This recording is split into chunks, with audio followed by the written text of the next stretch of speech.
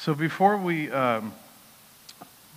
just jump in, I just want to turn your attention to the screens first for a very brief video. Don't do that, sweetheart. It's dangerous. No, wait. Well, go on. Yeah. Bet you're not going to do that again now, are you?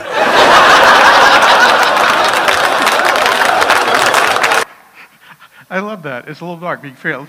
Let's watch that again. Don't do that, sweetheart. It's dangerous. No, wait. Well,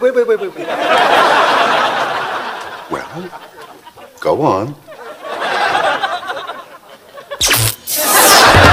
Yeah. Bet you're not going to do that again now, are you?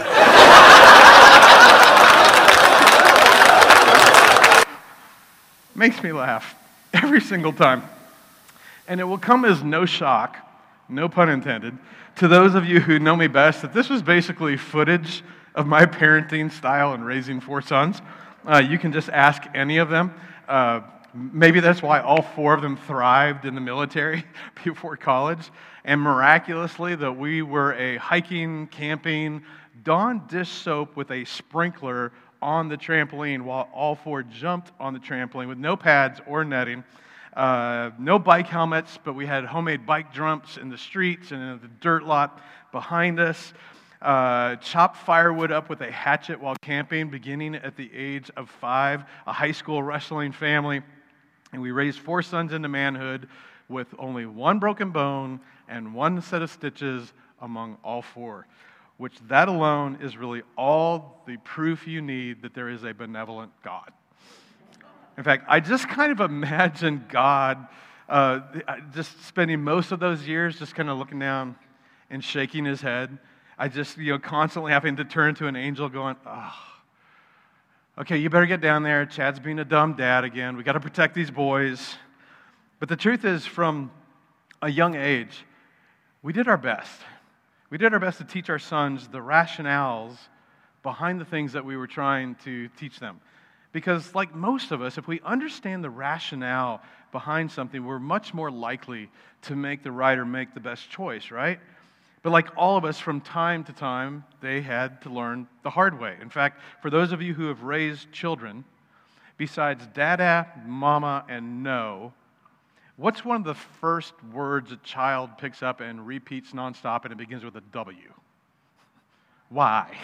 Why? Why, mama? Why, mommy? Why, daddy? Why? And if you've raised children, there are times where we've told our children no, or we've told them that they shouldn't, but because they didn't understand the real why, because they just thought, even as a 2 or 3-year-old, you're just trying to prevent them from fulfilling a harmless desire, and they did it anyway, and they end up experiencing a painful lesson, just like we've all done in our lives. And I think one of the hardest things to deal with as a parent is when we feel like we've worked hard to set a great example for our kids to follow, and it is, in fact, a great example, but in the end, they don't get the why behind the what of our example. They go a different direction, a different course, and in the long run, they end up experiencing pain. And fortunately or unfortunately, all of us have a story like that where we made the choice to do something we were advised to not do or told not to do, where somebody said, wait, or you really shouldn't, or don't date him, or don't take on that debt, or you should never, or you should always. But we surveyed the circumstances, and this is what we thought. Why in the world should I do that? Or why in the world should I not do that? Like, that doesn't make sense to me. And if you grew up in church or you've been a Christian for very long, I mean, you listen to preachers or pastors or you read the Bible, we'll bump into stuff like this all the time. Something that just seems so unrealistic or so old-fashioned, or it just doesn't fit our culture, and it just doesn't seem to fit with my life or my lifestyle, my work environment. And we think, God, I know it's in here, but you got to be kidding, right? Maybe in some ancient culture that might have worked, but in 2023 in my world, that doesn't work for me. And so consequently, if we don't understand the why behind what God has called us or said for us to do, we just generally don't do it.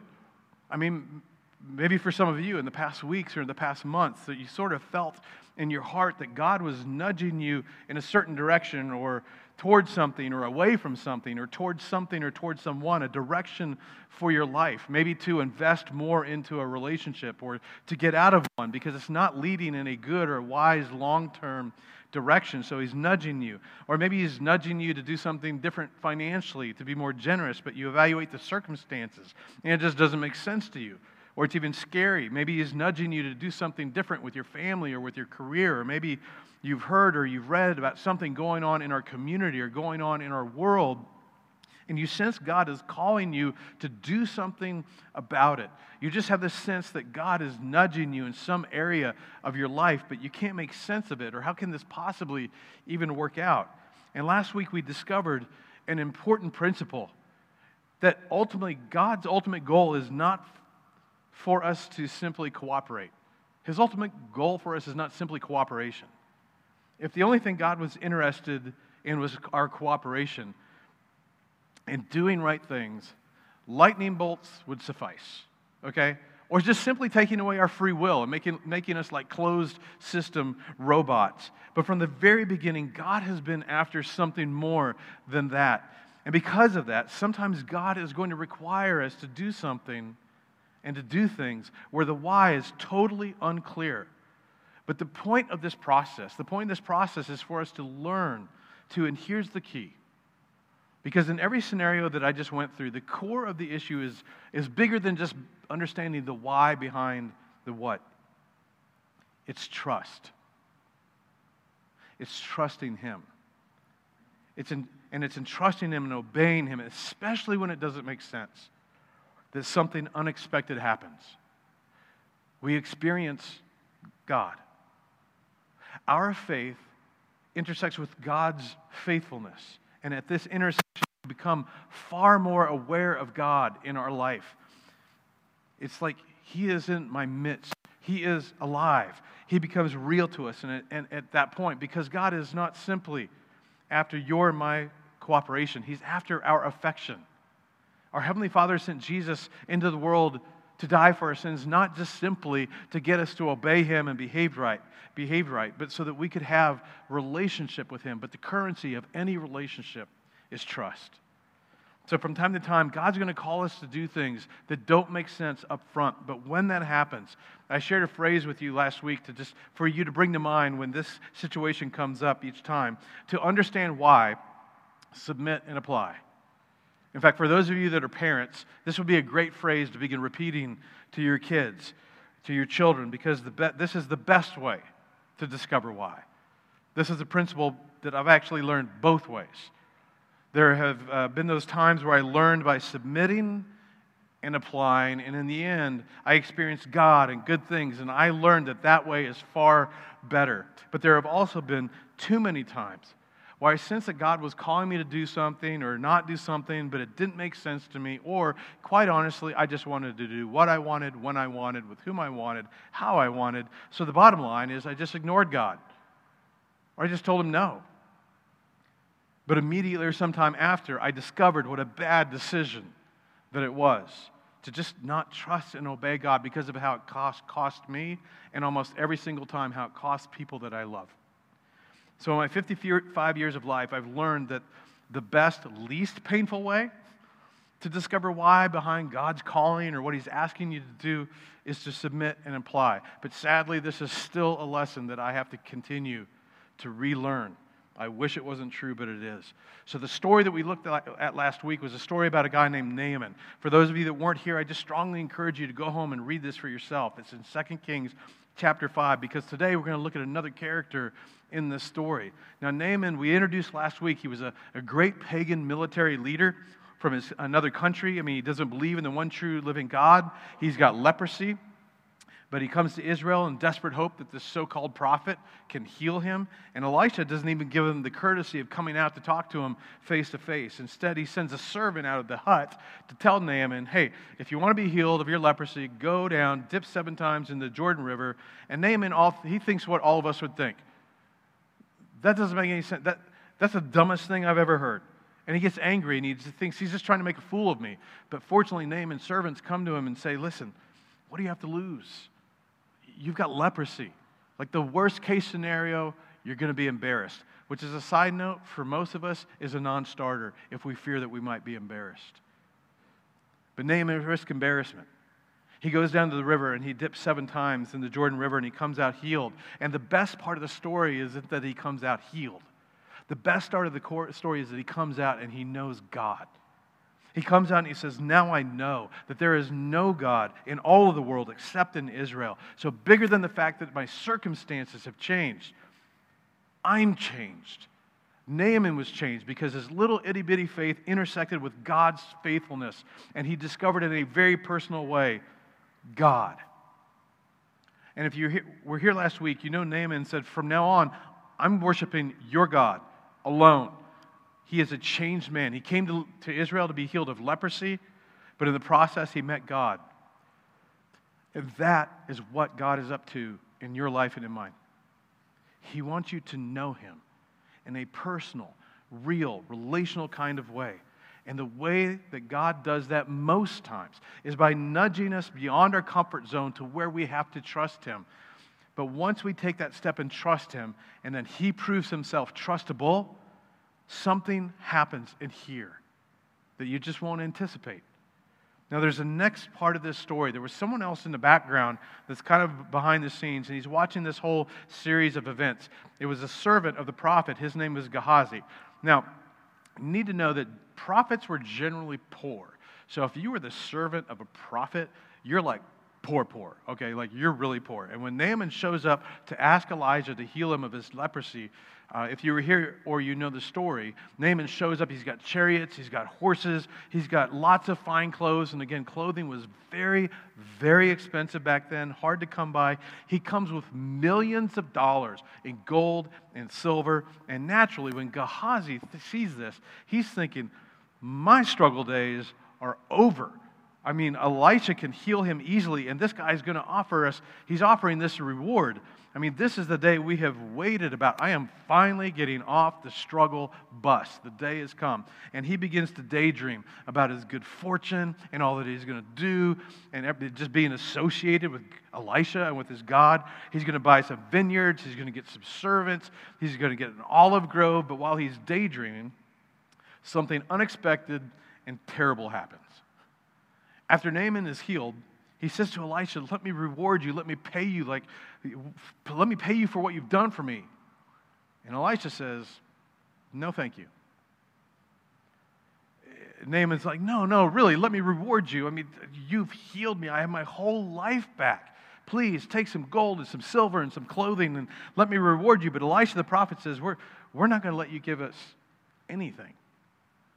And Naaman and Gehazi are going, what? Gehazi's thinking, what do you mean? He's not only an enemy, he's an enemy that leads enemies. His life was over, but he came to you. You healed him of leprosy. He met God. We've given him some of our dirt. His whole life is restored, and you're not going to let him reward us? That doesn't make any sense. God is trying to bless us. I mean, even if some of this was stolen from the Israelites, it's coming back. It's coming to his people. So this is a good thing. I mean, Elisha, you're a prophet, and you can't see that God is doing something. This is from God. I mean, you can't let this guy go away and not accept some sort of payment. That's exactly what he does. 2 Kings 5, verse 19, Elisha, go in peace, Elisha said.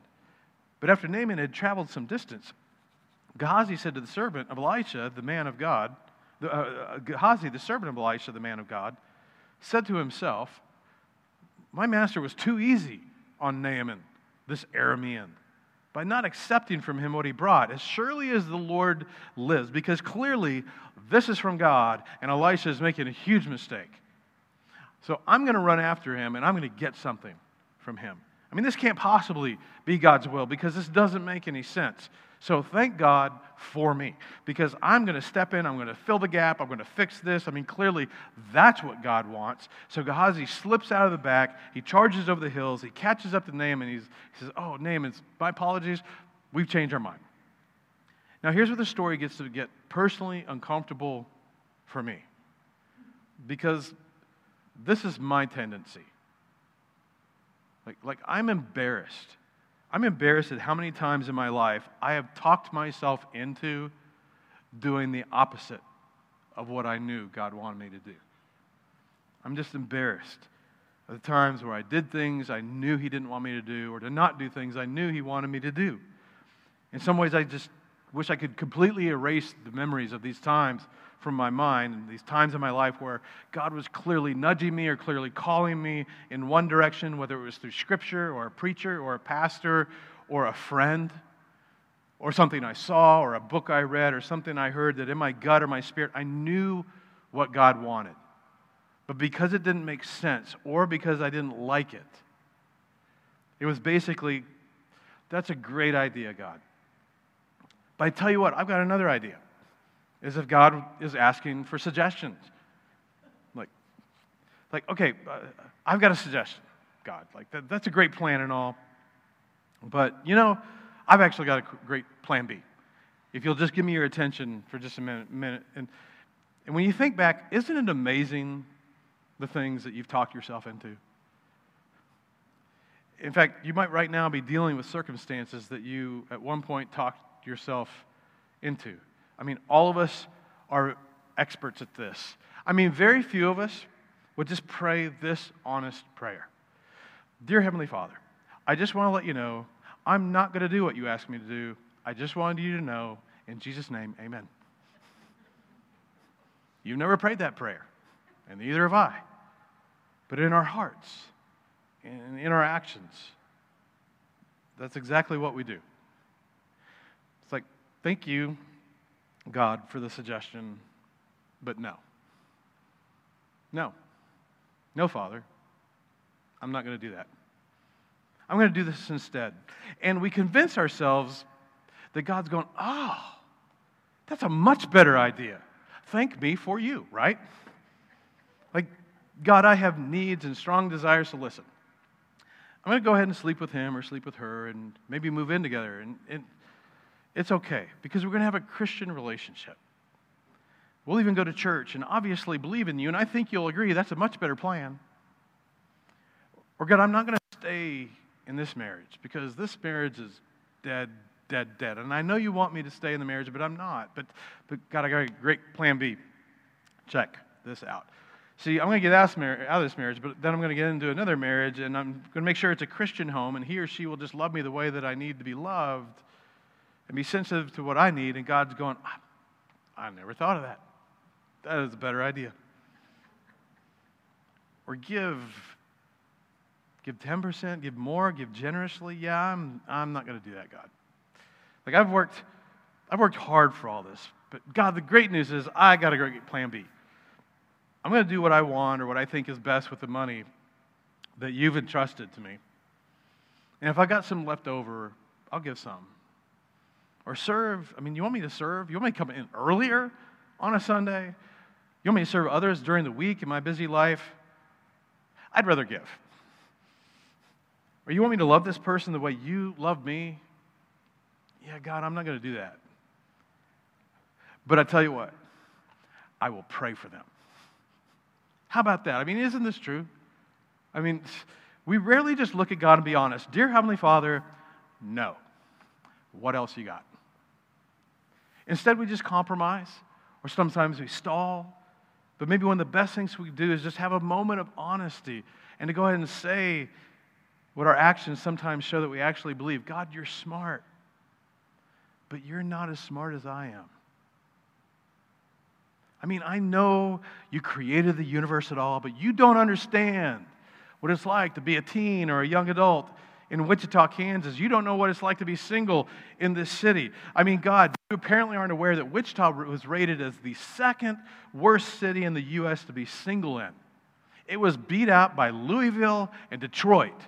God, you clearly didn't know that. Or God, you've never been married to her. Or you don't have to live with him and all his junk. You don't understand my parents or my in-laws. Or God, you don't understand the financial pressure that I feel and how much work and time and thought and strategy that I put into accumulating what I have. Like, God, I know better. My plan is better, so you're smart.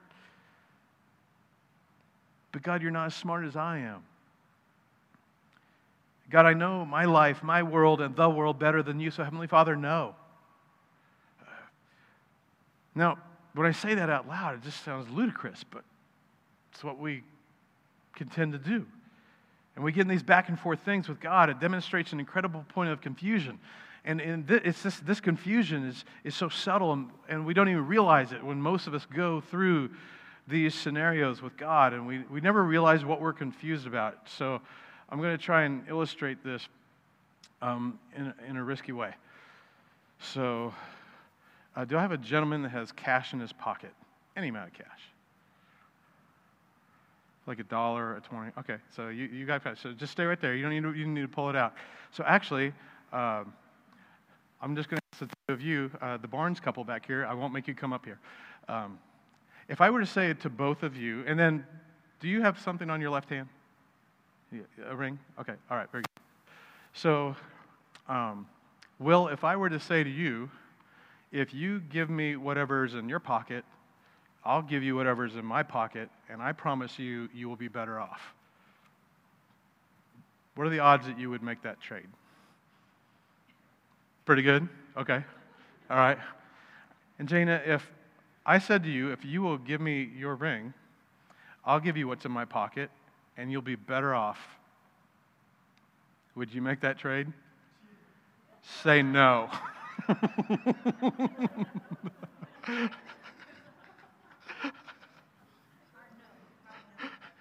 Should have asked Angie. See, here's the thing. When it comes to God, and He's wanting to make this exchange with us, what's the core point of tension? Trust. In this scenario, the question is, am I trustworthy enough that if I say, like, if you'll give me what you have, what I give you, you're going to be better off?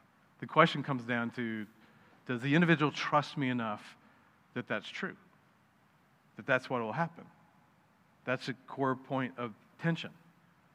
And so God says, I would like you to give me that relationship, to give me your relationship. And I'll give you what's in my pocket. I want you to give me your career. And I'll give you what's in my pocket. I would like you to entrust your financial world and give it to me, and I'll give you what's in my pocket. But what happens is, when this happens, God begins to ask him to entrust things to him, to entrust our life to him, our relationships, our emotion, our sexual expression, our finances, our marriage, our children, our family, our future, our career, our plans, all of our stuff. Our focus immediately goes where? What's in our hand? What we have. It's like, okay, we go to look at how valuable what it is that we have in our hand. We look at God like, you want me to give you what? And some situations go like, you got to be kidding me. Like, what's in my hand is too valuable. Like, you would want me to walk away from like a whole career to pursue this? And God's going, what does that got to do with anything? Like, I'm the God of the universe. I'm your heavenly Father who can be perfectly and always trusted. So your sense of value isn't the issue. The issue is, can I be trusted? See, when I was 19 and God broke out of the little box that I had kept him in, and he became so much bigger, and I surrendered my life to Christ, I was very serious about it. And so part of it was like, God, everything I have is yours. Now, everything I had as a 19-year-old amounted to like a 10-year-old Nissan, a boombox that I bought in Australia that you couldn't plug in the United States. I think I had like $50 in my pocket or in the bank. I had bouncing checks that week. I had some clothing in my locker on the ship, but like everything I have is yours, God. But which doesn't seem like much now, but as a broke 19-year-old living on his own, it was a lot. But now as a 55-year-old who spent most of his life, especially raising 4 children, living check to check to support a wife and kids that now live on both coasts, and now a granddaughter lives 1,700 miles away with aging parents and a mortgage and all that stuff, it's much more difficult to just say, God, everything I have is yours. Because God, I have desires. I have things that I want. Like I'd love for at least my wife to be able to retire someday. And honestly, flying, especially these days, flying to see our children isn't cheap. And what if we need to support some of our aging parents? And, we're kind of in the final third or maybe even the final quarter, we don't know, of our life. And there are things that we're going to want and need, and we don't know what to expect. And, God, I'm going to have to work until my final breath to be able to make sure we can survive. And what's the issue? My trust. And I think of all the other ways over the years of following Jesus relationally with people in my life or with career and time, and so many times that God was calling me to do something that just made no sense. But part of the tension is because connected to it every time there was an element of risk and sacrifice. And every single time the issue boiled down to this: can God be trusted? God is saying, do you want to know me? Do you really want to know me? Do you really believe that you're smarter than I am? Do you really think that you're better at managing all the stuff and the relationships that I gave you in the first place? I mean, where do you think it all came from? So back to our story, Gehazi heads down the road. He finds Naaman because he's got a better plan. Gehazi hurried after Naaman. When Naaman saw him running towards him, he got down from the chariot to meet him. Is everything all right, he asked. Everything's all right, Gehazi said. My master sent me to you to say, 2 young men from the company of the prophets have just come from the hill country of Ephraim. So please give them a talent of silver and 2 sets of clothing. Well, by all means, take 2 talents.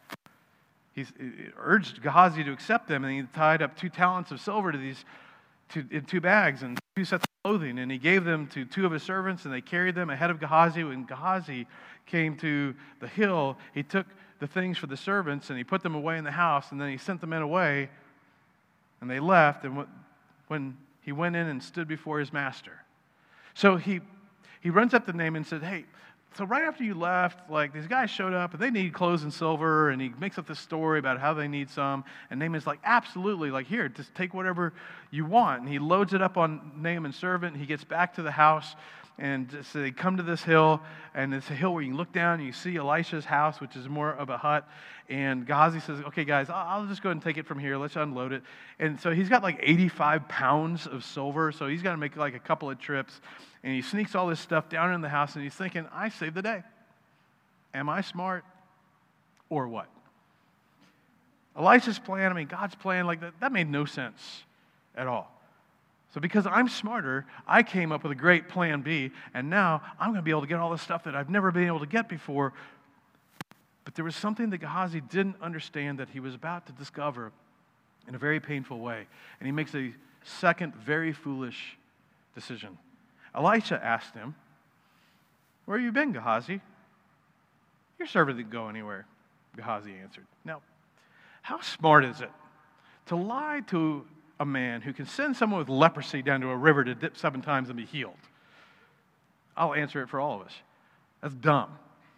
Like, it's really dumb, right? Like, seriously, what a maroon. Okay, so I'll ask another question. How smart is it for me, and how smart is it for you to argue with the God of the universe about your morality or your relationships or money or whom you date?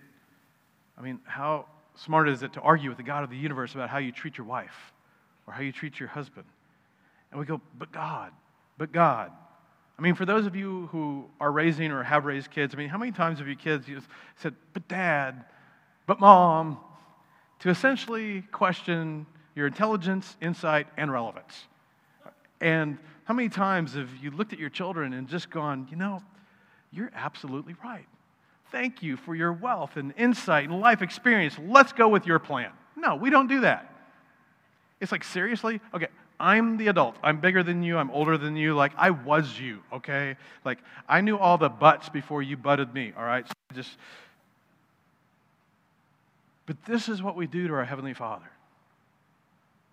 Now, for some of you, maybe the term father doesn't produce or procure the most positive images. So what you have to envision is the perfection of Father. What would the perfect Father do, say, ask of you? Everything a good father would be: perfect love, perfect wisdom, who knows you better than you know yourself, who wants nothing but the best for you. How smart of it is it to argue with him? Gehazi says, your servant didn't go anywhere. But Elisha said to him, was not my spirit with you when the man got down from his chariot to meet you? Gehazi's heart starts beating fast. And here's the key, don't miss this. Is this the time to take money or to accept clothes or olive groves and vineyards or flocks and herds or male and female servants? Here's his point. Gehazi, who healed Naaman? Well, God did. Yeah, so why should we accept payment for something that God did? Oh, yeah, that's right. Yeah, it wasn't you. It wasn't me. I didn't even come out like wave my arm or anything. In fact, I didn't even come out and talk to him. That's why I had you come out and send him down to that silly river so that everyone would know that it wasn't me and it wasn't you. It was God. I went out of my way to demonstrate the fact that I wasn't the one that healed him. It was God. That's why Naaman met God. So Gehazi, should we be paid for something that God did? No. But now you've messed all that up because it didn't make sense to you. And rather than trust God and trust me as a servant, you took matters into your own hands. So now Naaman's leprosy will cling to you and your descendants forever. And then Gehazi went from Elisha's presence, and his skin was leprous because it had become white as snow. Now here's what most of us already know that most of us forget on a daily basis. That there are two ways to discover why God says what he says and to discover why God asks what he asks of us. You can submit and apply and experience eventual joy. Or you can take matters into your own hands and live with a sense of regret. And at the end of the day, we all figure this out eventually. And it will either be, oh, so that's why I'm so glad I trusted God. Or it's going to be, oh, so that's why. If only I had trusted God. In fact, Jesus and the New Testament writers make it clear that the day will eventually come in the end where everyone will know, every knee will bow, and every tongue confess that Jesus Christ is Lord. Do you know what that means? It means that at the end of time, believers, unbelievers, skeptics, atheists, those who I used to believe, but somewhere, something didn't make sense to me, like if there's a good God, why bad things, and does he allow them to happen? That just doesn't make sense to me, so I just decided I couldn't believe, so I quit believing. And you know who else felt that way? Like, I'm just stating a fact, Judas. Like the way of Jesus, like the approach of Jesus, that he was taking this whole servant of all and dying for the world and raising from the dead. It just didn't make sense to Judas, so he came up with a great plan B. Jesus just needed to be put in a position where he would be forced, to finally show himself for who he was and to rise up and put in a position where he would have to raise the army and put it together and wipe the Romans from the face of the earth. And Judas thought, I am so smart. If I get him arrested, that'll be the thing that ignites the fire and the spark, but how wrong he was.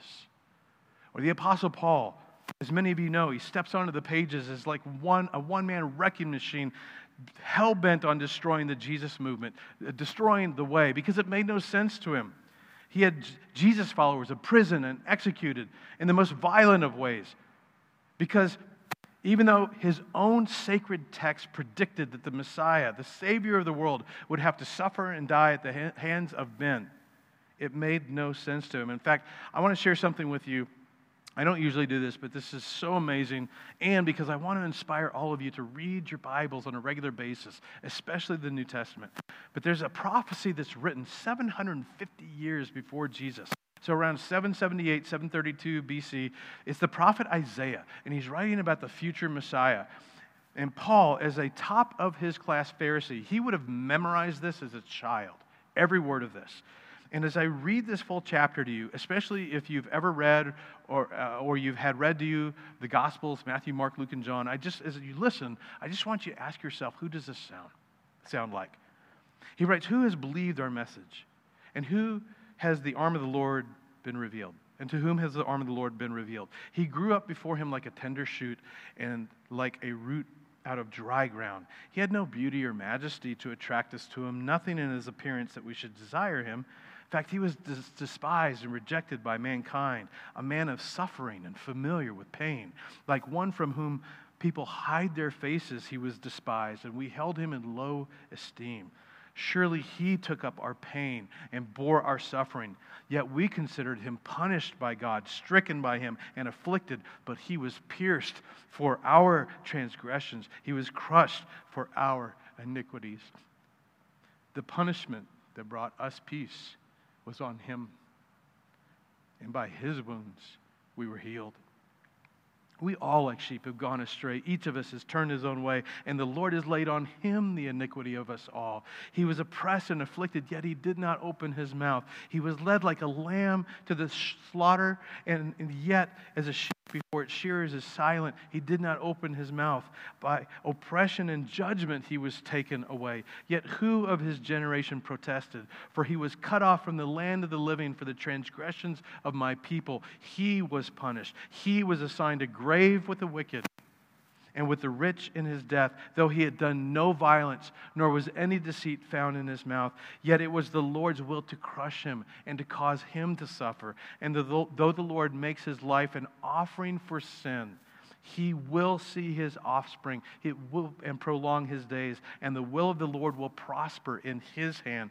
After he has suffered, he will see the light of life and be satisfied. By his knowledge, my righteous servant will justify many, and he will bear their iniquities. Therefore, I will give him a portion among the great, and he will divide the spoils with the strong, because he poured out his life unto death and was numbered with the transgressors. For he bore the sin of many and made intercession for the transgressors. Who does that sound like? Written 750 years before the events transpired. I'm telling you, you should read your Bible. And what I just read to you was part of Paul's most sacred text, and he would have memorized this as a boy. But part of the problem is it did not make sense to him. That can't possibly be what God intends. So Paul takes matters into his own hands. He tries to destroy this movement until the day he crosses paths with a resurrected Jesus and is literally knocked off his horse. And Paul, fortunately, is given a second chance, and he becomes the greatest evangelist and church planter the earth has ever known. And not long after, he would write or dictate these words, that the day is coming where every knee shall bow and every tongue confess that Jesus is everything he ever claimed to be, God's Son and Lord of all. In other words, the day is coming where everyone, as Paul writes, on earth and under the earth, meaning the soul never dies. We all live forever somewhere. The day is coming where we will all recognize Jesus for who he always claimed to be. And in that moment, for some of us, it's going to be a moment of unimaginable joy because we trusted him, even when it didn't make sense. However, for others, it's going to be a moment of unimaginable regret, because since I couldn't understand, I couldn't follow, I didn't get it, so I turned my back. And the tragedy of that moment is that the time for choosing will be over. The opportunity to follow will have passed, and one's eternal destiny will have been decided. So here's where we're going to pick up next week. Do you sense what God wants you to do? And are you making the mistake that we've all made at one point or another of confusing the value of what's in our hand for what's really at stake? The value of what God is asking for is not the issue. The issue is, can God be trusted? And when we trust him, he shows himself trustable. And in that moment, we know him. But when we choose to be like Gehazi and decide that we're smarter than God, there's always consequences. And we figure out that God is trustworthy, but with pain, with consequences. So I'll just close with this question. What are you arguing with God about? What is it that you're trying to convince yourself about, to convince yourself it's okay to say no to God? Because you've got a better plan B. I advise against it. What is God calling you to do that you don't want to do? And I just want to urge you, take that step. Follow. Obey, as scary as it might be. And then watch and see all that he wants to do through you, for you, to reveal himself and for you to know him like maybe you've never known him before. Let me pray for us. Father, easy to say, hard to do. And so, Father, I pray for all of us in this room, those who are listening, that your Spirit would help us with this because, Father, left to ourselves, we can't do it. Hundreds of years of Jewish history show that just trying to keep a law, it just can't be done. This isn't a whole other set of rules. You're inviting us into a relationship. But it's scary. So, Father, I pray for every one of us who knows that area or that areas where you have been patiently working to nudge us and lead us, and for fear or unwillingness or where we've been resisting. And I pray, Father, that you would, as gently as you can, break down those resistances. And that, Father, that you would give us the courage to trust you. And Father, I pray for everyone that makes that decision, that has the courage to do it, that you would show yourself in an unmistakable way as quickly as possible, so that when the next time comes, Father, that they'll know you better and trust you better. I pray that for all of us in this constant lesson of learning to trust you in this broken, dark world. I pray all this in the name of Jesus. Amen.